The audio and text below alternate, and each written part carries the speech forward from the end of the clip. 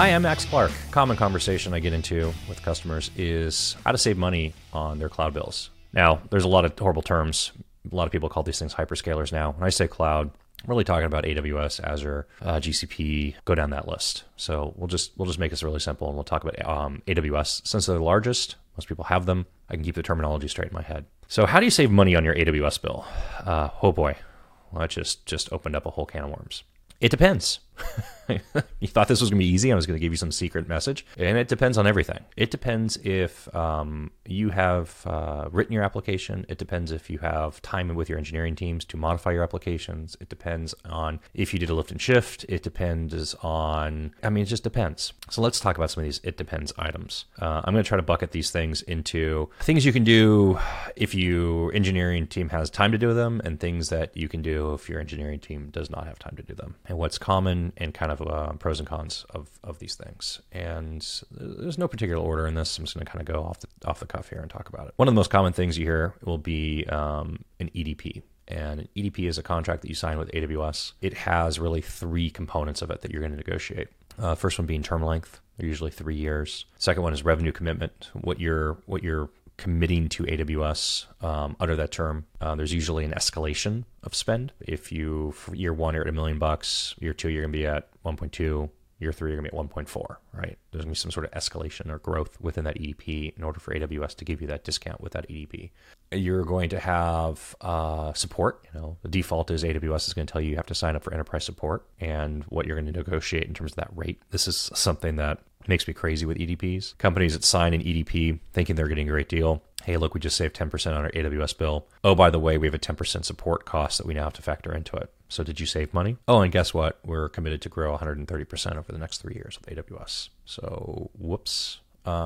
Support. I still see EDPs that do not have support in them. It is not a usual thing. If you're in a process and you're getting an EDP or have an EDP and you do not have support in it, you should start thinking about budgeting on your renewal when you're doing this projection with your teams of adding 10% on support. It will save you a lot of pain and heartache if that gets forced on you. And look, the name of the game used to be that you would threaten AWS that you're going to go to Google, and maybe they would give you better terms, and your mileage may vary on that. The last part of the EDP is PPAs and the private pricing agreements and their addendums, and these are things like negotiating discounts for your egress, direct connects, managed services components, basically everything that bills you within AWS. If you've got enough volume and leverage, you can talk about. EDP is a mechanism that can be imposed without engineering time and resources. So it's I don't want to call it an easy button because it is like heroin. The first hit's free, but then after that, you're going to spiral down into the abyss very quickly and find yourself trapped in the EDP terms. And when I mean trapped is, as you try to save more money, the EDP requires you to spend more money, and you kind of get squeezed in between those two realities. You can't save money in your AWS bill if you're also required to spend more money in your AWS bill. And then you were going to start looking for other things that you could aggressively shift into AWS, including how do you spend money via AWS's marketplace. And by the way, that eliminates direct pricing agreements and discounts with those service providers because now you have to buy through the marketplace, and AWS will probably only give you 25% spend retirement. So if you spend, $100,000 a month on Datadog, AWS is going to credit you 25K of that on your EDP. But EDPs are popular because the finance team or the executive team, people can do them without having to talk about engineering time. Next one is RIs, reserved instances. RIs come in lots of different flavors. You've got convertible and non-convertible instances. You've got different lengths. What seems like really easy becomes really complicated really quickly. And what an RI, you've got upfront or non-upfront payments as well. Again, with an RI is you're making a financial commitment to AWS for a set amount of time, and in exchange for that, you get a discount. Think of it like instead of Amazon making 200% or 300% on the cost of their equipment in their data center, they're going to give you a discount and only charge you 150%, and but you have to pay them for 3 years. Some math kind of like that. Who knows what the actual math is, but that's just how you can think about it. RIs, again, can be great because you can do it without engineering time. How many instances do we have in our fleet? Fantastic. Let's go out and buy RIs and lower the cost in some of them. What gets scary with RIs is trying to figure out, is your application going to be static inside of that environment for that span of time? If you're going to buy an RI and you're going to buy it for 3 years, is that is your application not changing for 3 years? Is your capacity fixed for 3 years? Are you never going to have less capacity or need a different RI or all these different things? Now, there's RI marketplaces and there's convertible instances and there's different strategies around how to deal with RIs, but RIs get really scary from that standpoint of trying to figure out how to gauge and size your RI need and commitment. Remember, the whole point of the cloud is it's supposed to be elastic, right? It's supposed to grow up with you and it's supposed to shrink down with you. And RIs, just like EDPs with spend commitments, become very inelastic in nature. So if you have an application that has steady state, probably not a great application to have in the cloud in the first place, but we'll come back to that. Okay, so you have RIs. You have savings plans. Savings plans are a method, again, non-engineering related method that your finance team can go and can commit to writing a check to AWS, and in exchange for writing a very big check to AWS, they will give you a discount on your services. By the way, RIs and savings plans do not apply universally across everything inside of your AWS environment. So you need to make sure what you're actually running will apply to a discount within an RI or a savings plans. There's some cool things you can do with savings plans. They're really easy. There's some interesting partners in the market that'll help you offset the upfront purchase of it, so that way you're not writing a huge check and you're still rationalizing some savings out of it. And will help you size the RI, will help you, size the savings plan, or figure out what you'd actually save in the savings plans. Are you running EC2 or managed service on top of EC2 or ECS or EKS or any of these things, and how does that actually apply based on what you're actually running? It depends. Spot's a really interesting animal. And if you've got a application that can auto scale up and down and needs capacity, it could be, let's call it relatively predictably needs capacity.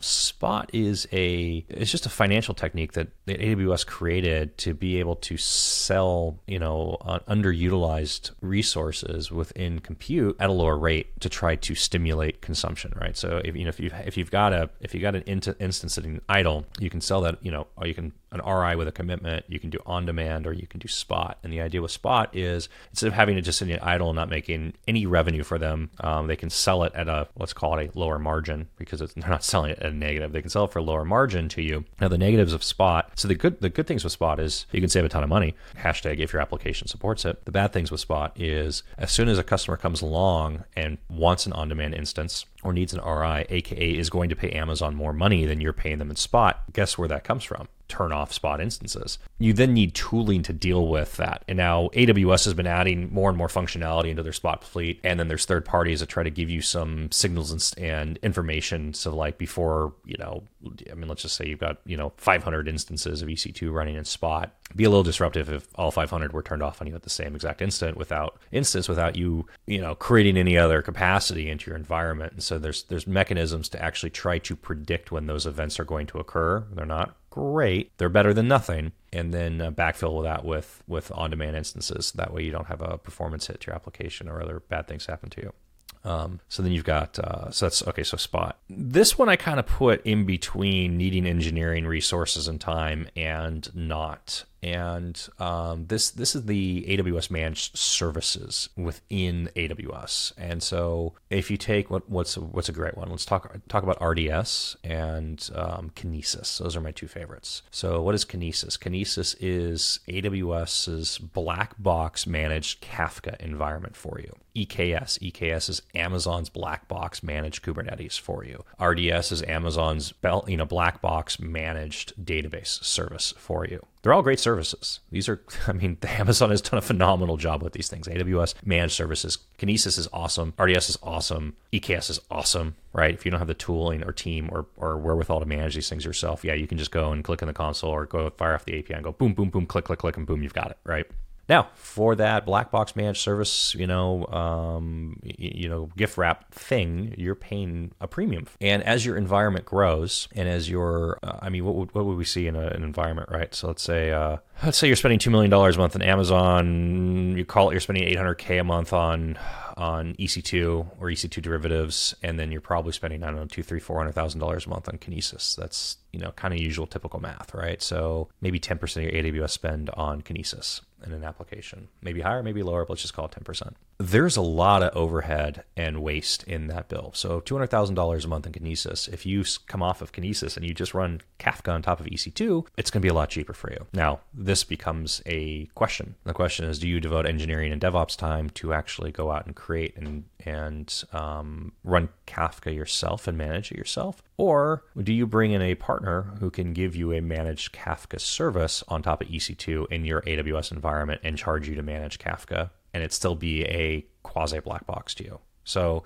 there's a lot of examples of these things. What's another example? CycloDB, for instance, a phenomenal database. API compatible replacements to a lot, to different managed databases within AWS, right? Like, you can run MySQL yourself. You can run it via managed service. You can run up PostgreSQL yourself. You can run it via managed service. That trend, of course, comes from like black box managed service down into managed service with a partner, down to managed service with yourself, right? We're moving, as a CTO said to me once upon a time, I want to get closer to the metal, right? Up here, lots of stacks of margin built into it that you're paying for. As you come down closer and closer and closer, you eradicate those things, but you have to, it's a scale, right? And it's not one for one. Not like for every $1 you move here, you spend $1 over here in management. It's a order of magnitudes, right? As this decreases, this one kind of slowly comes up. So again, you can do this yourself, or you can do it with a partner, and then leverage that you can get out of a partner and out of an MSP to manage these things might be, it's worth your while to talk about it. Let's just put it that way. Things that you have to do. So here's another one that you can do without engineering. You can use a SaaS tool to help you auto size your instances. And this is a profiling. Hey, you're buying this many of this size instance, and looking at the performance optimization, utilization of these instances, you should, instead of buying that instance, you should buy this other instance. So there's a lot of interesting intelligence and things that you can do about that. Like, did you size your instances properly from the first place? There's tools that can auto shut down unused instances.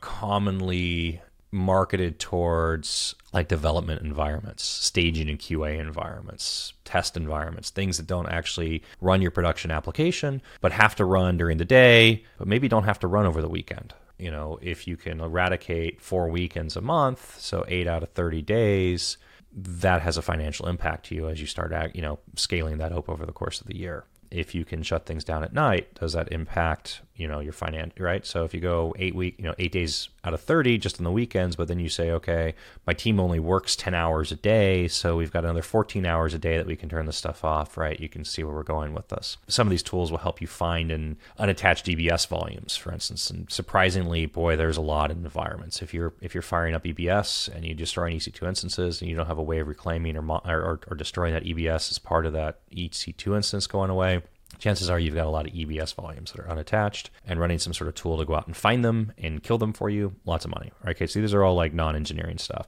Now we get into the engineering stuff. And these are the things like if you did a lift and shift of your application and you took a on-premise application to the cloud, it's not cloud native. What does that even mean? What that means from the cloud vendors, they want you to be using serverless tools, and in AWS, they want you on Lambda, and they want you on, a modern stack. And maybe that's good for your application. Maybe it's not. There is a lot of inherent lock-in when you go all the way serverless. It's maybe not a great idea for you. Containers are phenomenal for that because you still have portability of your application between clouds as long as you're not dependent on specific managed services from that cloud. So, if Google has an alternative to RDS, they have an alternative to Dynamo. They're different. I mean, in the RDS world, like MySQL is MySQL for the most part.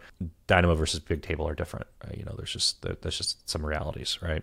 Going through an architecture review and application modernization, this becomes a big engineering lift and shift. And depending on the application and your engineering team, again, you can find partners and you can find a third party to help you go through that process and do that work for you. And maybe it's something that you have to run that you're not really investing in strategically, but if you address and you make some changes to, and you containerize that application, it's going to give you a lot of benefits. So maybe you bring in a third party in to actually do that work for you and deliver you a containerized environment at the end of the day. So that's another example. But usually when you start talking about these things, that's a lot of engineering time.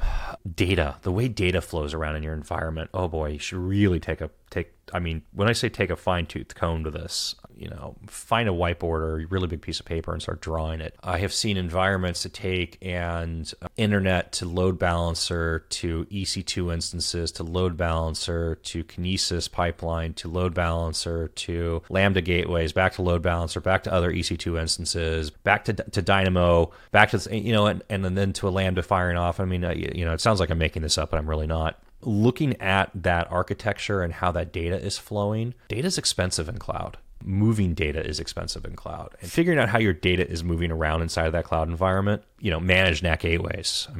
Geez Louise, you want to talk about a waste of money. If you're using managed NAT gateways, figure out how to not use managed NAT gateways. That's going to save you a small fortune. Figure out how to use Glacier when you're using S3 and having tiering on your storage. Make sure you're setting TTLs in DynamoDB if you're not. All these things, like data and the movement of data, becomes you don't think about it. People don't think about it. They think about instance cost and instance sizing, how much they're spending in EC2. Maybe they think about what they're spending in their S3 buckets, but like actually moving data in and out of the cloud and between cloud services and between AZs and regions and stuff like that. It's crazy. It's crazy what AWS charges for this. Let's see, what else do we want to talk about here within AWS? The idea of multi-cloud is interesting. It maybe makes sense for you or maybe doesn't. Our large AWS customers almost always end up with machine learning pipelines within Google. Maybe it's BigQuery, Bigtable for data warehouse and analytics, and then maybe it's TensorFlow. It's very situational, again, whether or not the cost of moving data out of AWS and putting it into GCP, depending on the size of it, what that works for you. I'll also tell you that I've had a lot of customers get into trouble with EDPs where they've had to abandon their Google infrastructure and bring it back into AWS and spend a lot of engineering hours to bring that application back and shift from Bigtable to Redshift or whatever they were doing because they hit a EDP spending shortfall. That's a big trap you don't want to walk into. Bare metal, colocation are the ultimate expressions of like saving money on cloud. This sounds crazy because of course it's not cloud, but if you have an application, and most applications hit a steady state, there's only a few Amazon.coms running Black Friday sales, right? And by the way, you can still have an application running in a data center and you can still use an AWS for elasticity and for capacity. And this is not a scary thing.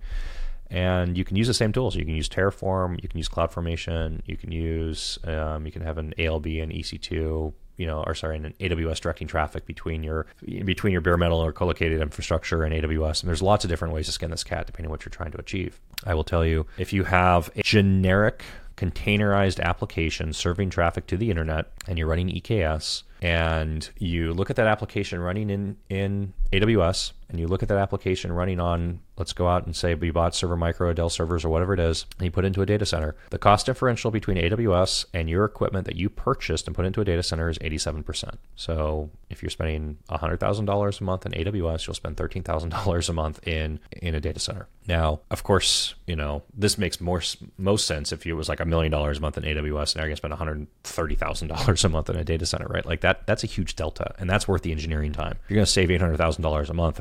Go hire some engineers and go make this transition happen, right? Math that we see going from data centers to bare metal, where you don't buy the equipment, somebody else operates the equipment. Maybe they give you a managed Kubernetes, or they give you Terraform APIs to maintain this environment. You don't have to worry about like going out and buying servers and signing a colocation agreement, managing bandwidth, or bringing a partner in for that. You're just going to have boxes sitting somewhere. It's an interesting euphemism. So if you're spending $1 million, you're going to save $720,000 a month going from data center, from AWS to your own data center, or going to a bare metal provider. Now, look, there's a lot of caveats on that. And so there's a lot of, again, it depends on everything. If your application fits that mold and you can do it, it is more than likely worth the effort and energy for you to make. Because just think about that. Think about that in terms of your cost structure and your financial stack. Like, what do you spend? What is your overhead to deliver your application for your business to function? Now eradicate 70% of that cost and tell me what that does for your business. Lots of really wonderful things is the answer to that one. So there's no one-size-fits-all answer to this question of how do you save money in AWS. It is so situationally dependent on what you're running, where you're running it, what your capacity is, how do you take advantage of these different programs? Can you bring in a partner? Can you not bring in a partner? Do you have engineering resources? Do you not have engineering resources? What kind of timelines are you working with? What kind of pressure are you under? Anybody that's giving you a promise of one size fits all is lying to you. Don't believe them. Run away, run away, run away. But if this is something you'd like to chat about, I love having this conversation. It's always interesting to get into the bowels of an AWS platform and really talk with companies about what they're doing, how they're doing it, and what tweaks they can make traffic to their platform to do what they actually want to do, which is just win, dominate their market, grow, be more successful, generate more profit, cut their burn, whatever phrasing you want to use, it's all available to you. And the trick is just whether or not, again, no engineering time, no engineering time with partners, no engineering time without partners, yada, yada, yada. There's some scale that you're going to go up and down. I'm Max Clark. It's a, quick rant on saving money on your AWS bills in the cloud. Hope it helps.